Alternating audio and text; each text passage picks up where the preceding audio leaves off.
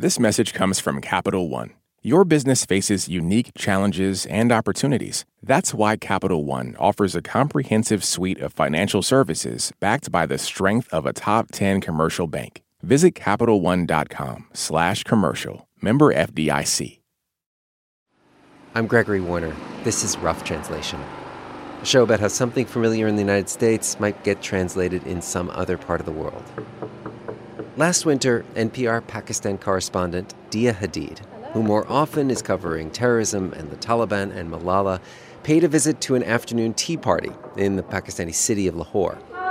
A tea party hosted by the Jane Austen Society of Pakistan. Imagine stepping off a noisy Pakistani street into an 18th century British drawing room. The teacups are white bone china. The bookshelves are lined with leather volumes. Women are in period costume. Should we matchmake for you guys? A maid wheels out a trolley that's filled with delights from Jane Austen's time. These are some scones with clotted cream. And because this is Pakistan, Pakistani high tea, there's some fried chicken and some salty, spicy tidbits to also snack on. Just for a little zing. I was like, please, no. The founder of this society is Laleen Sakera. She is hovering over the trolley, fanning her long hair with a black lace fan. She's keeping one eye on the guests and another on her 3 children. What is that? There's Misha, Isha, and Amal. Misha's studying opera. Okay, ladies. And Laleen holds a Jane Austen-themed quiz. Yeah, everybody here has to take part. What formal event is the turning point in Elizabeth Bennet and Darcy's romance? Is it Mansfield Ball, Netherfield Ball, I know Jane Austen. or Longbourn Ball? I've read some of her books and I've seen some adaptations. But this... Anyone? Does anyone know? This is like Jeopardy championship level Austen fandom. Darcy's grandmother or Bingley's sister? Jane Austen has a surprisingly intense following in this former British colony. Laleen and her big sister would travel to the UK to visit the landscapes and towns of Jane Austen novels. We would go to all these things where we would not only be the only brown people, but we would be the only people under, 60? So it would be elderly white people everywhere, and it would just be her and me. And tell me about yourself. Are you a Lizzie? I haven't read enough Jane Austen to know what a Lizzie is. Afterwards, I'm talking to Laleen's older sister, Malia Lone. I'm from Australia. She's got perfectly arched eyebrows, big black eyes. I don't tell Malia that I'm a little skeptical of this gospel of Jane Austen. Come on, let's relate Jane Austen to That's the whole point. Then she says something that I find intriguing. What resonates with us is that she taught us how to navigate the world. Jane Austen helped them figure out how to live as women in present-day Pakistan. She said, it's okay, you have constraints, but then she teaches you how to remain in the system and yet do something for yourself. Over the next couple of months, this little story I was reporting about a literary club would get so much more dramatic than I ever expected. These kids running around here at the tea party, they'd be taken away from their mother. My own engagement would nearly rip my family apart. And Jane Austen should play a strange role in all of it. Coming up on the show, matches will be made, cops will be called, decorum will be broken, and a seasoned war correspondent might be persuaded of the power of drawing room comedy to understand even her own life. Call it Pride and Prejudice, the Islamabad edition, or call it Rough Translation. Back after a break. Support for NPR and the following message come from IXL Online. Is your child asking questions on their homework you don't feel equipped to answer? IXL Learning uses advanced algorithms to give the right help to each kid, no matter the age or personality. One subscription gets you everything. One site for all the kids in your home, pre-K to 12th grade. Make an impact on your child's learning. Get IXL now. And NPR listeners can get an exclusive 20% off IXL membership when they sign up today at IXL.com/NPR. We're back with Rough Translation and our story from Dia Hadid. We're going to start this story way back, before the tea parties, when the two sisters were children. Tell me more about the mushroom house. So I always felt like Alice in Wonderland because I lived in a mushroom. The sisters grew up in a mushroom-shaped house in Lahore. Lahore's the cultural capital of Pakistan. And this is a house unlike any other. It has a shade instead of a roof. It was painted in that style that's dripping. So it was a mushroom that was melting. It had a bridge. This house is built by their father. My dad, he's like that. He's a magazine publisher. He's eclectic, he's bohemian, and he's also incredibly wealthy. My mom was the practical one, the doctor, the gynecologist. She's like, this is such an impractical house. But it was like, we loved it. But on this night, it's the scene of an argument. There was this big commotion, family commotion, and we were all crying. All the girls are crying because they're all been caught. Malia's 17 years old. Her boyfriend Ahmad was sending her gifts through her little sister, Laleen. Very conspicuous items like teddy bears and like perfume and love letters. And one of the love letters had been found. There was a hue and cry. What do you mean by hue and cry? What would happen? Well, my mom would freak out. She would say, what is this? You're not allowed to do this. You know, you can't have like this guy's things here. A girl like Malia can't be seen as having boyfriends. It would ruin her reputation, and it might even ruin the reputation of her sisters. They did not want you to date this guy. Yes. Why? Well, this is the 80s. Before this, my parents' generation was much more liberal, as in they had cabarets in Lahore. And there were actually places where you could go and buy booze. And in the 80s, when we grew up, it's called the confused generation. It was the harshest years of a military dictator who was ruling Pakistan. Alcohol was forbidden, gambling was shut down. So it was really, really conservative at that time. Of course you didn't want your daughter talked about. Families like Malia's were under suspicion. They were bourgeois, they were rich, they were liberal. They could not afford to be seen as that kind of family of the old regime. They had to behave. And so Malia's parents forced her to make the decision of her life at 17. She either marries this boy or she continues her applications and goes to college in the United States, where she'd always wanted to go to an Ivy League school. But she can't have both. It's either marriage or college. Maybe not surprising for someone who grew up in a mushroom house.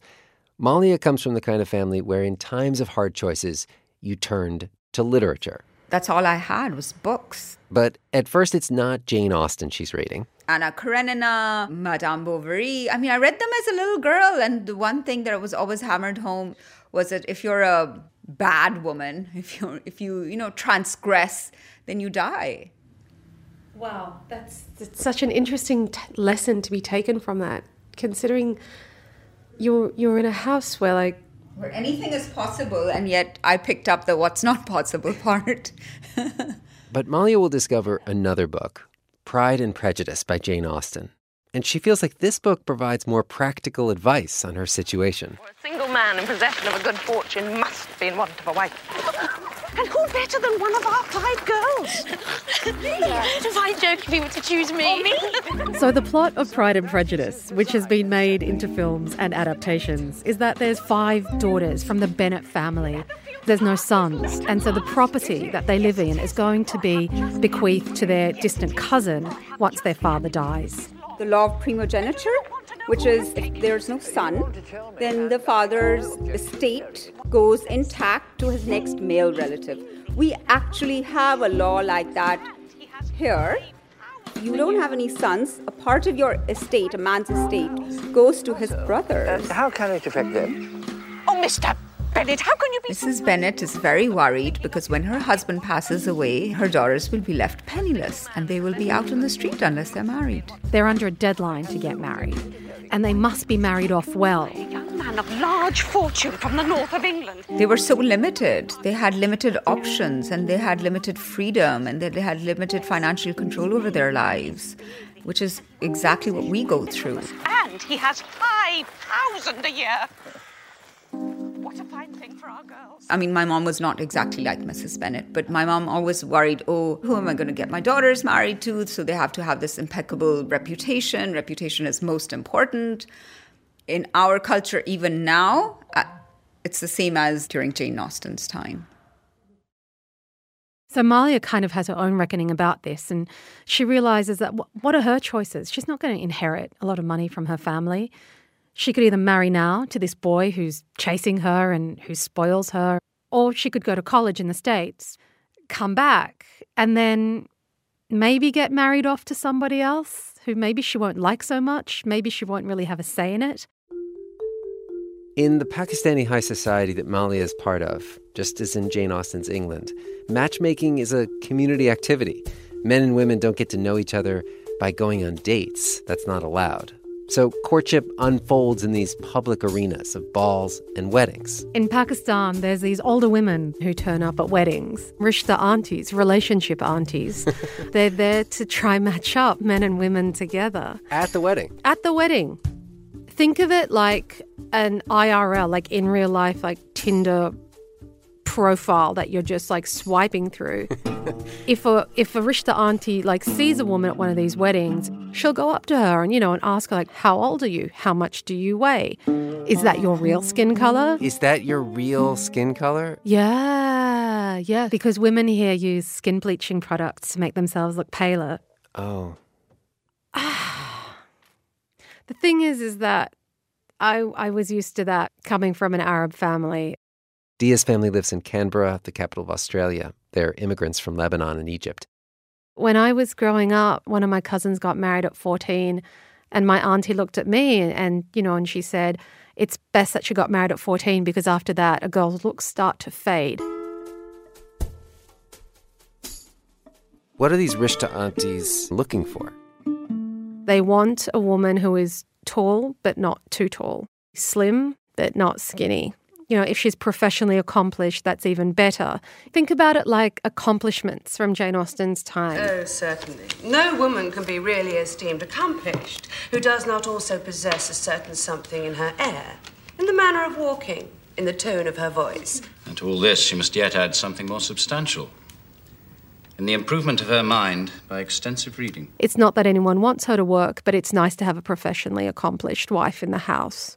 That's why so many Pakistani women who graduate as doctors don't ever work as doctors. I'm no longer surprised at you knowing only 6 accomplished women, Mr. Darcy. Lizzie Bennet from Pride and Prejudice, one of the Bennet girls, resents having to rack up accomplishments just to prove that, she's ready for marriage. And so does Malia. So in the choice between going to college or picking a guy who already adores her, she knows what she's going to do. Ahmad was not allowed to come till they had decided to accept him. So you know how in the West you get to know each other over drinks? We get to know each other over tea. My cousin Sonia played a prank and she put red chilies in Ahmad's teacup. And then he drank that tea. And he drank it with a straight face? Yes. And then what happens? You start your new life with Ahmad? I was happy that I didn't have a curfew and I wasn't allowed to wear sleeveless before I got married, and I could wear sleeveless, and we went on a honeymoon and Ahmad let me buy a bustier, Madonna style. I could go to parties and we went out every night. So I was in paradise. You're describing this life that was exactly how my cousins were in the 90s. They'd get married and then they'd get to do things that they wanted and they'd go out to parties. Exactly. It's very liberating. Yeah, you get it. The one person who didn't get it was Laleen, Malia's little sister. It affected me a lot. Such a smart girl. She was a valedictorian, and she didn't finish college to get married. I mean, she did it over a boy. That marriage that her older sister made to have more freedoms and more control over her life, Laleen saw that same choice as a surrender. But I was like, I am not letting that happen to me. I'm going to conquer the world. I'm going to do whatever I want. I'm not going to let these dumb local boys, no offense to my brother-in-laws and whatever, but I'm not going to let them, take away my freedom. So when Laleen turns 17, she goes to the United States for college. When she graduates, she moves to Manhattan, where she starts working as an intern for Merchant Ivory Films that does period dramas. I had Vanessa Redgrave on the phone. I had Hugh Grant's phone number. I went to Liam Neeson's house. But Laleen was very protective of her reputation, even when she was a fun 20-something in New York, because she had to think about the society she was returning back to. I didn't even let anyone kiss me, and there were many, many opportunities. During like the great era of Sex and the City. A lot of the places on Sex and the City were places where we'd be hanging out. And I called it Abstinence and the City. It's like when you have a season in London 200 years ago. Our position as a family, our very respectability is called into question by Lydia's wild behaviour. Do you sneak out and go to a masquerade ball, or do you, go properly to a debutante ball? Do you try to meet people on the sly, or do you just keep it kosher? It's saving your get out of jail free card in a way. Hearing you describe Lalene's life and her choices, it sounds like you get the dilemmas that she was facing. I really empathize. I left home at about the age of 22. My parents were really protective of me, and they're also quite conservative. And for years, we didn't really talk to each other. But I always made a point of going home every year and visiting my parents. And when I would go home, I'd respect their rules. So I'd dress modestly. I wouldn't, talk about boyfriends or parties or drinking alcohol or any of that.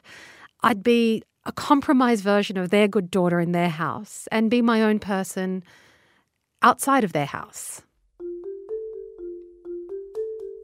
Dia's approach was different from Lalene or Malia. It wasn't freedom through marriage, and it wasn't having a chaste single life. She put up a firewall.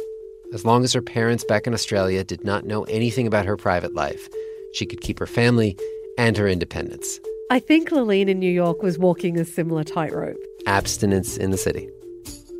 But there's two things that bring Lalene back to Pakistan in a hurry.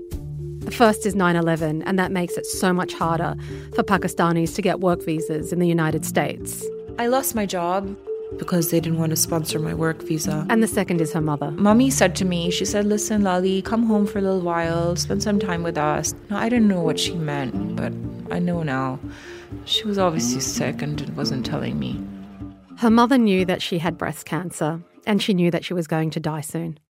And my mom was really worried about me. She was like, she needs to get married. Who's going to take care of her? What's going to happen to her?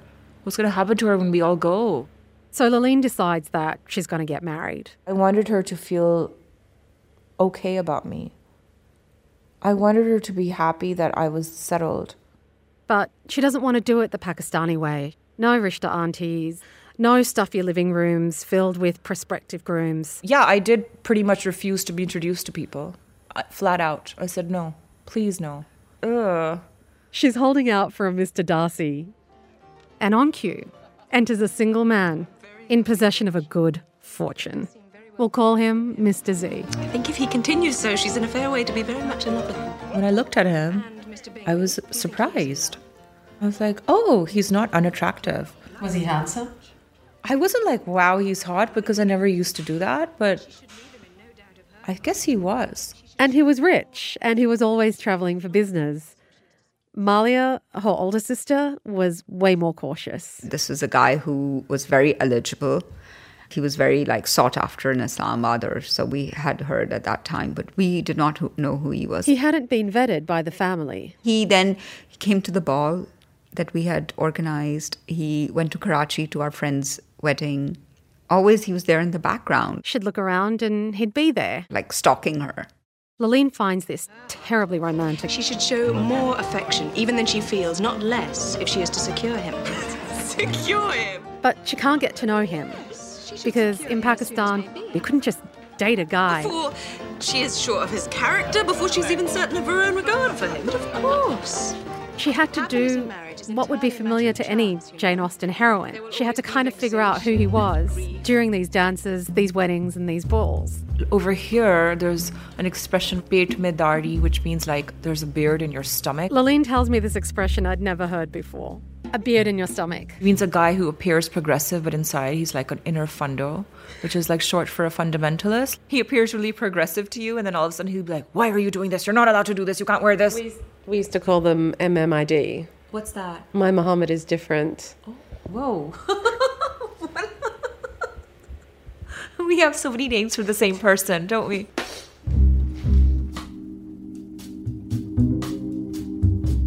So Lalene decides to test Mr. Z's character.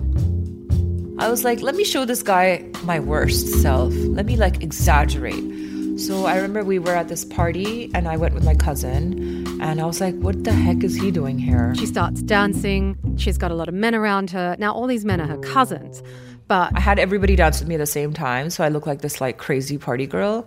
And then I looked at him to see have I scared him off yet?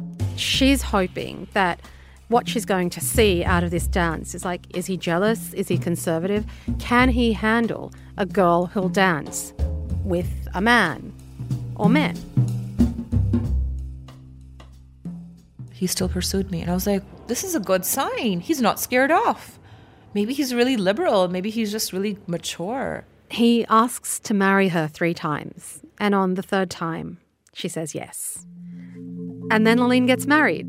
And she enters a life that her Jane Austen novels had completely not prepared her for. He starts monitoring her movements, which friends she sees. I had to be really careful who I spoke to, what I did, where I went, what time I was home. She gets pregnant quickly. He moves her out to his mother's house in the countryside, far from her sister and everyone she knows. He's travelling around the world for business. She feels trapped. In this dark suburban house, a country house, I couldn't wear what I wanted. I couldn't do what I wanted. I couldn't even take my kids where I wanted. I just became this shell.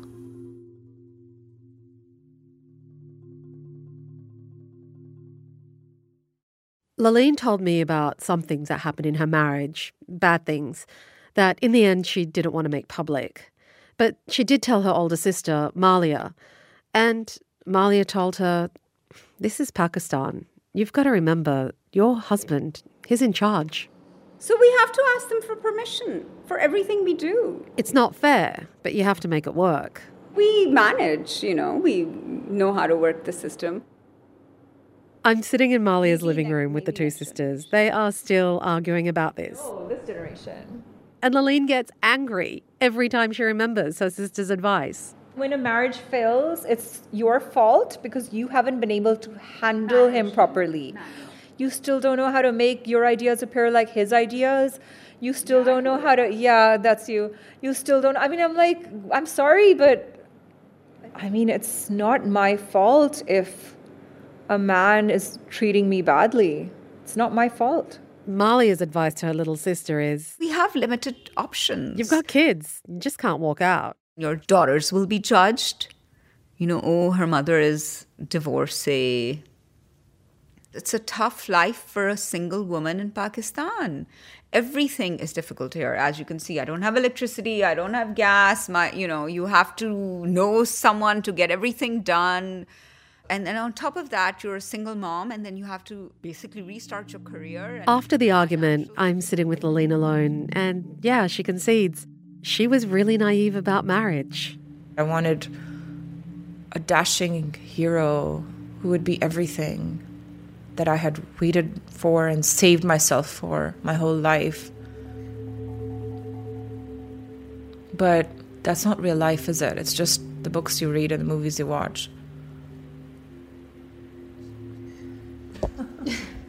Do we have tissues?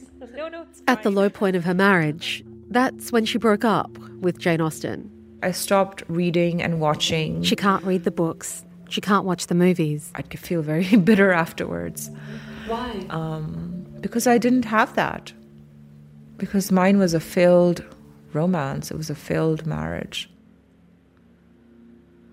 They all found happiness, didn't they? No matter what their lot. And they all found companionship. And I didn't.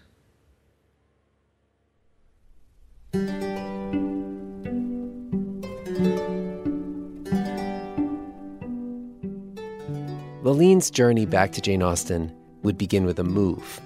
Her husband moved them out of his mother's dark country estate into a bright house in the city where Laaleen had friends. And there she kind of starts following her sister's advice, carving out her freedom where she can find it. We had a meetup.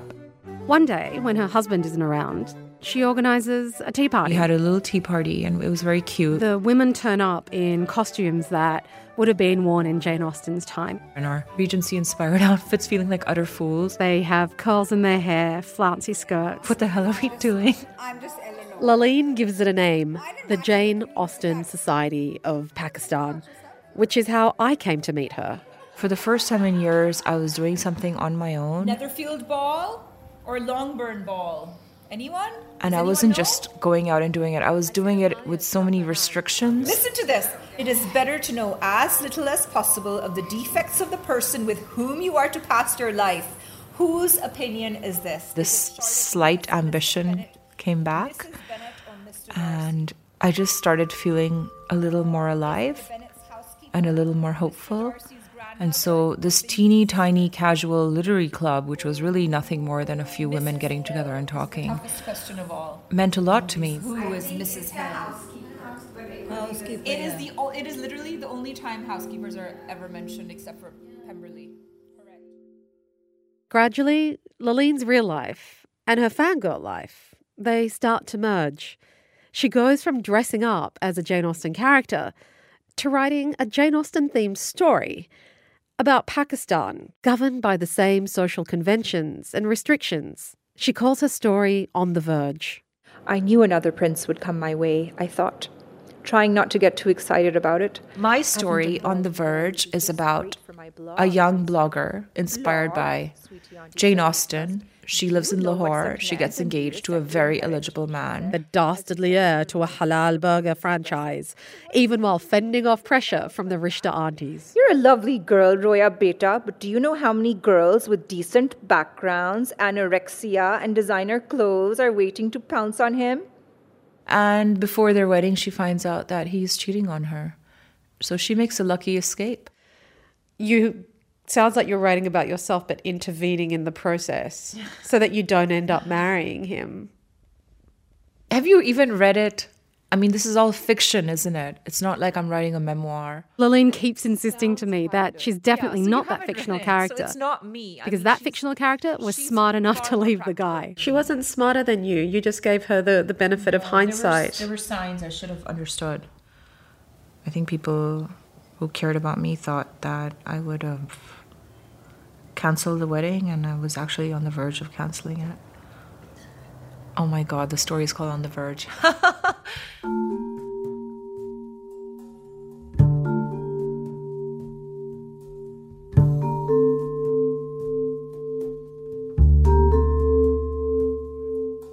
There are two curious things to point out about this moment.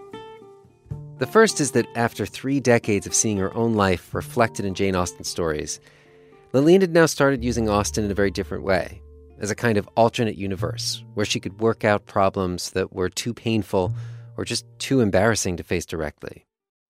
But perhaps the most curious thing for me is that our reporter, Dia, had such a strong reaction to all this. It really bugged her that Laleen was still so faithful to this author, an author whose heroines ultimately accept a world that vastly curtails their own freedom.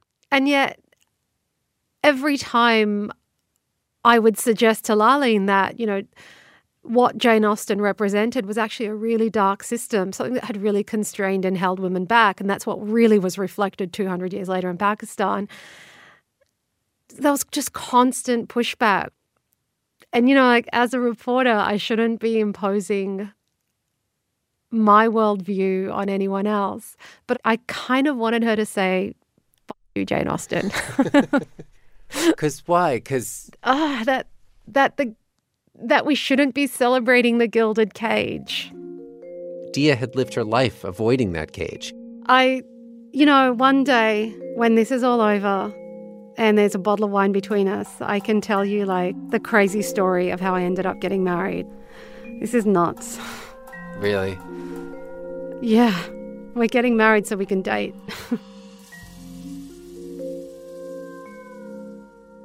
When we get back from the break, we get Dia to tell us her own crazy story. She'd kept a firewall between her personal life and her family, but what happens when that firewall collapses?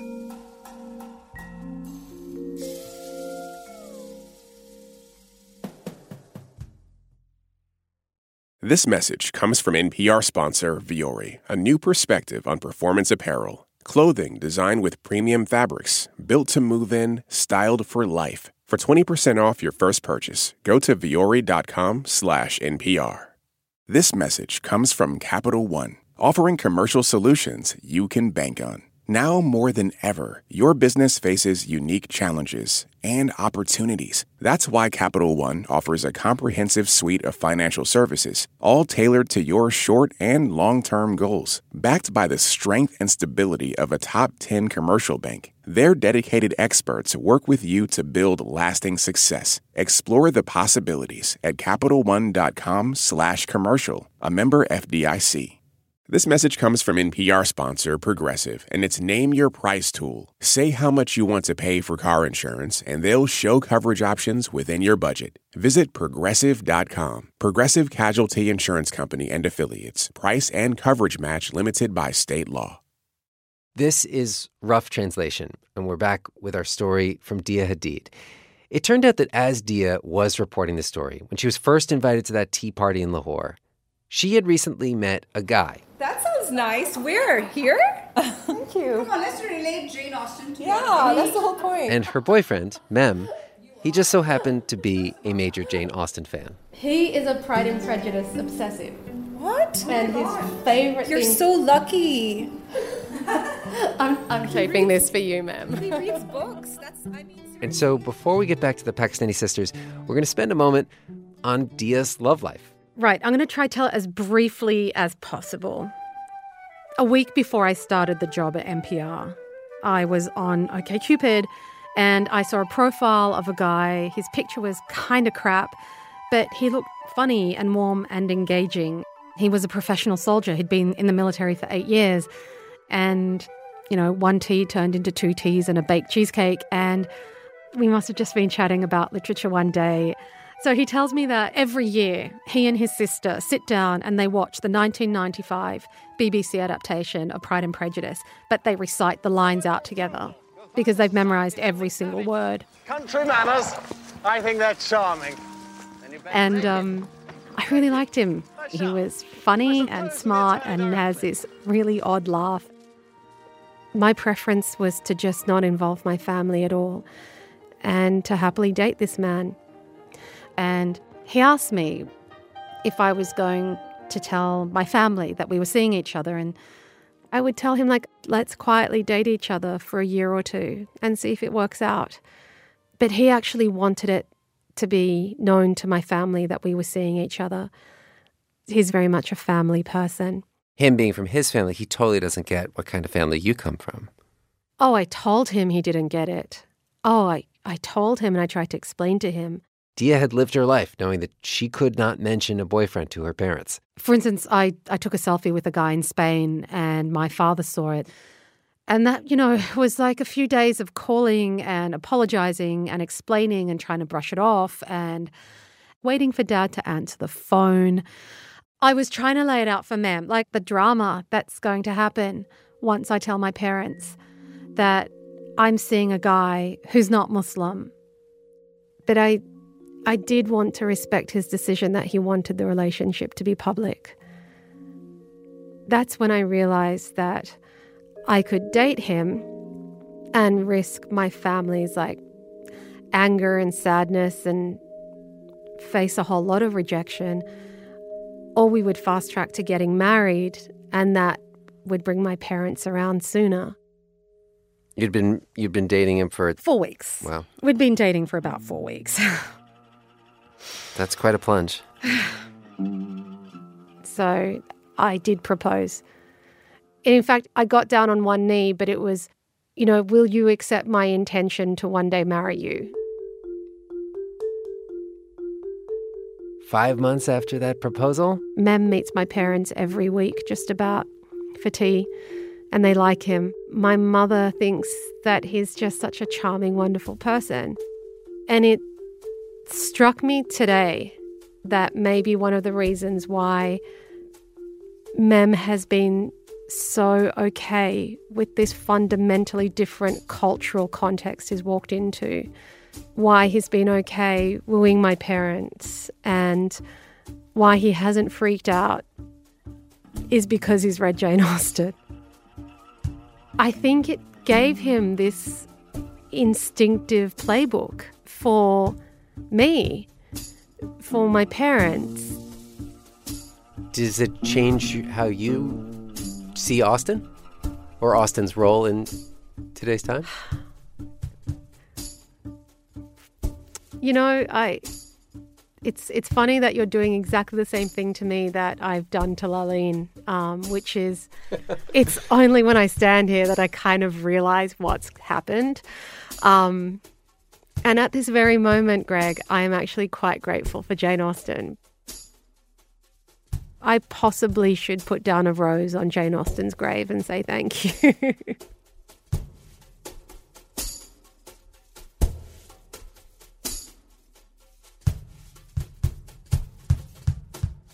To her own surprise, Dia had come to admire the very thing about Jane Austen that she'd always hated, that the heroines accept these oppressive rules.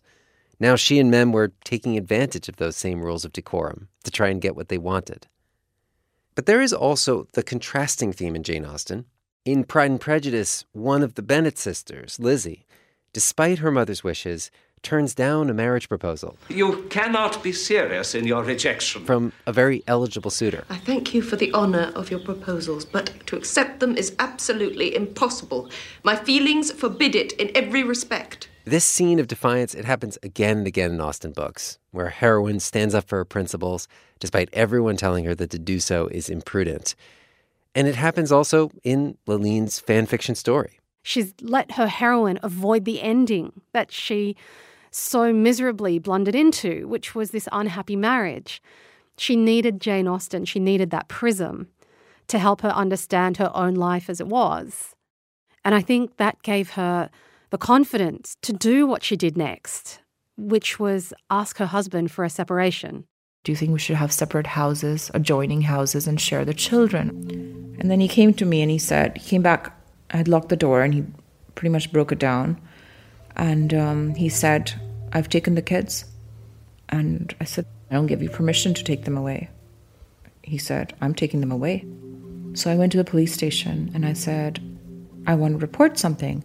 And they said, what's your name? What's your phone number? What's your husband's name? And when I was writing it down, they just looked at me and they picked up the phone.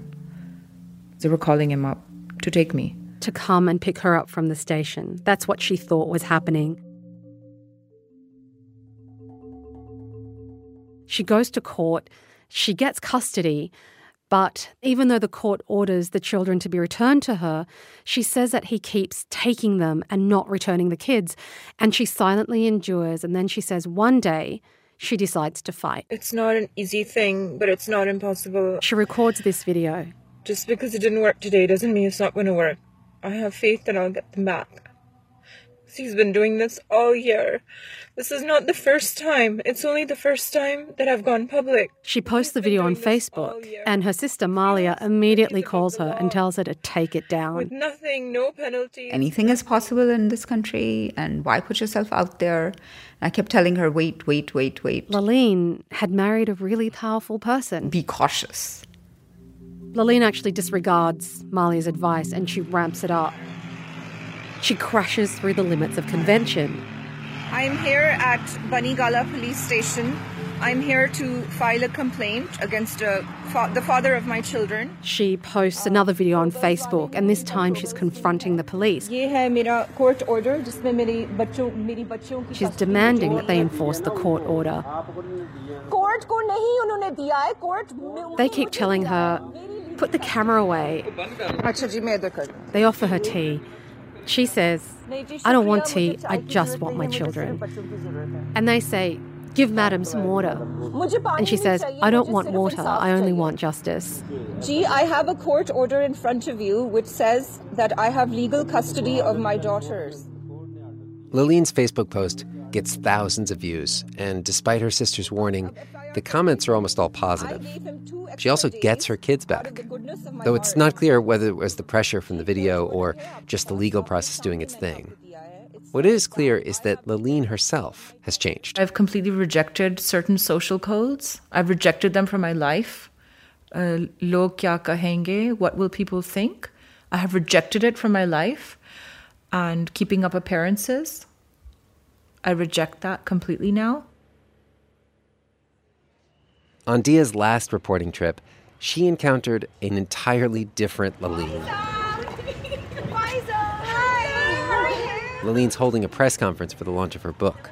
It's a collection of stories. She's convinced 6 other Pakistani women to contribute their own Jane Austen-themed stories based on their lives. Nice to meet you. And even her older sister Malia has written one. I asked my husband for permission to make it more racy.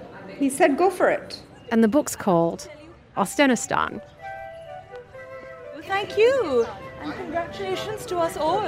Laleen is celebrated at the British Embassy in Lahore. Okay, we're ready. Please. It's a cool evening. You can hear a fountain in the background. There's a swing chair that's adorned with roses. She and her sister Malia are posing in front of large posters of the book. Okay. People are taking selfies with them. One more.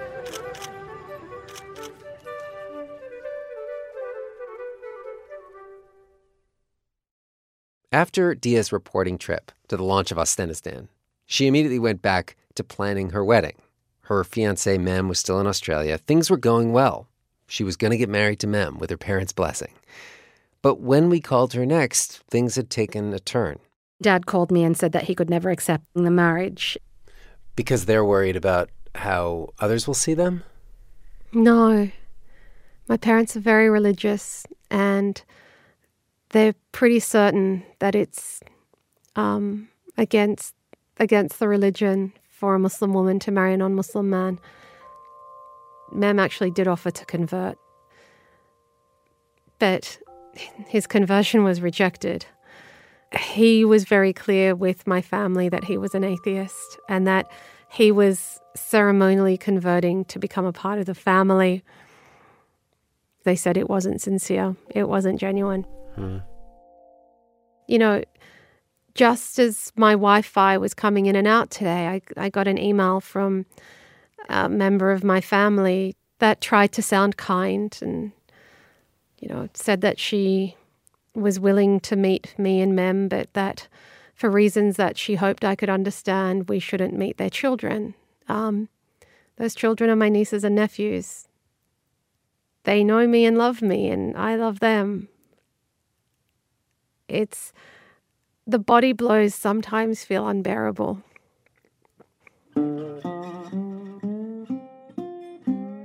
Jane Austen's heroines lived in a world where they didn't have the option of having private lives.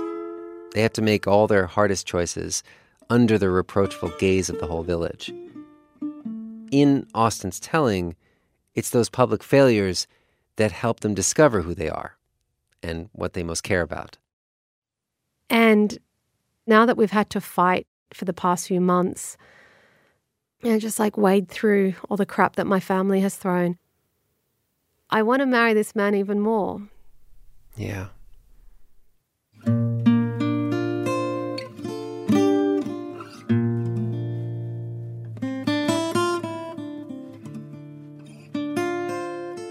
We got Dia back on the phone after her honeymoon. Yes. Do you want me to tell you what happened? Yeah, can you maybe tell us, just something about the wedding? Okay. I'm going to barrel through, okay? Sure. So, the day I had to fly out from Islamabad, the capital of Pakistan, to Perth, in Australia, to get married, I was late for my flight. And the airport was incredibly crowded. I mean, there were like hundreds of people outside the airport who couldn't get in. And so I had to leave my luggage behind and just grab my little carry-on that had a fresh t-shirt and pair of jeans in it and my grandmother's earrings. And I had to run through a crowd, just elbows out. I separated a woman from her baby in a carriage. I had to kind of rejoin them together. I ran, I bolted, I leapt over security barriers. I was just I've got to get married. I'm so sorry. I never do this. I was just crazy lady in the airport.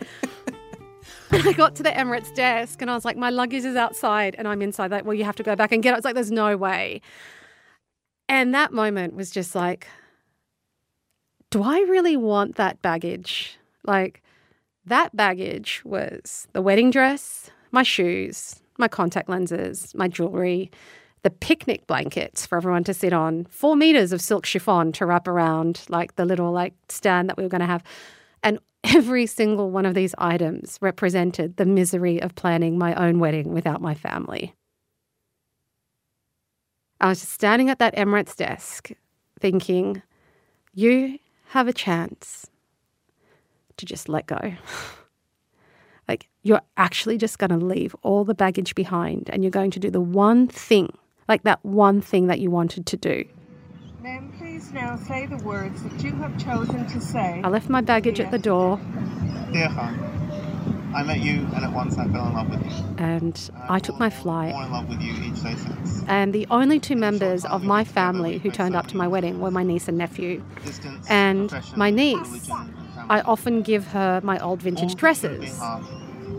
And so she turned up with a beautiful peach vintage dress that I'd given her a few years ago, and my favourite pair of scuffed leather shoes that I'd also given her a few years ago. And that's what I wore to my wedding. I, Emmanuel Elliott Blake, take you, dear El Radwa Hadid, to be my lawful wedded wife. And we got married. If I could have picked a fairy tale wedding, it would have been on a lovely, like, blustery, bright day. Now kiss each other to begin your married life. In a garden, by the sea, with Mem.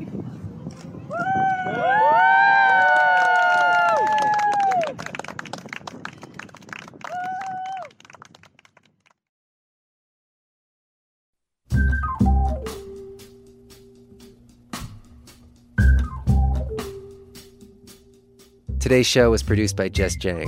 Our editor is Marianne McCune. Original music by John Ellis. Thanks to Asatar Khan in the NPR Pakistan Bureau and Michael May of NPR Story Lab for field producing and editing. Also thanks to Nishant Dahlia, Stacey Vanek Smith, Sarah Gonzalez, Maha Sayed, Karen Duffin, Alex Goldmark, David Kestenbaum, and Sana Krasikov for their invaluable feedback. Will Dobson runs NPR's international desk. The Rough Translation Pantheon is Neil Carruth, Mathilde Piard, and Anya Grunman. Susie Cummings fact-checked this episode, and mastering by Andy Huther. This is the last episode of our second season. We are going back to reporting more stories from a cross-cultural perspective. But let me ask you something before we go. If you like these kind of stories, if you like this stuff in your podcast feed, there is something you can do to help us right now. And it is free. You can tell a friend about the show and leave a review and a rating on Apple Podcasts. We have a how-to video on our Facebook page. It literally takes 1 minute, but that 1 minute really does help us convince the people who support the show to keep us going. So thanks for listening. I'm Gregory Warner, back this fall with more Rough Translation.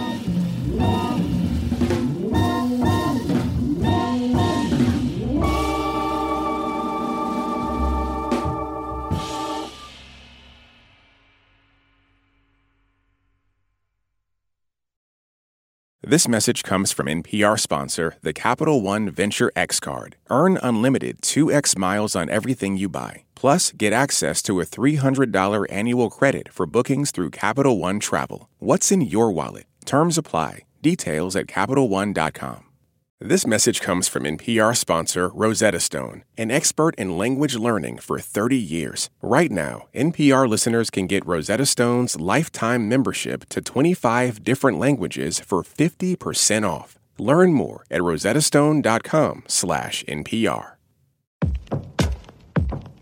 This is my voice. It can tell you a lot about me, and I'm not changing it for anyone. In NPR's Black Stories, Black Truths, you'll find a collection of NPR episodes centered on Black experiences. Search NPR Black Stories, Black Truths wherever you get your podcasts.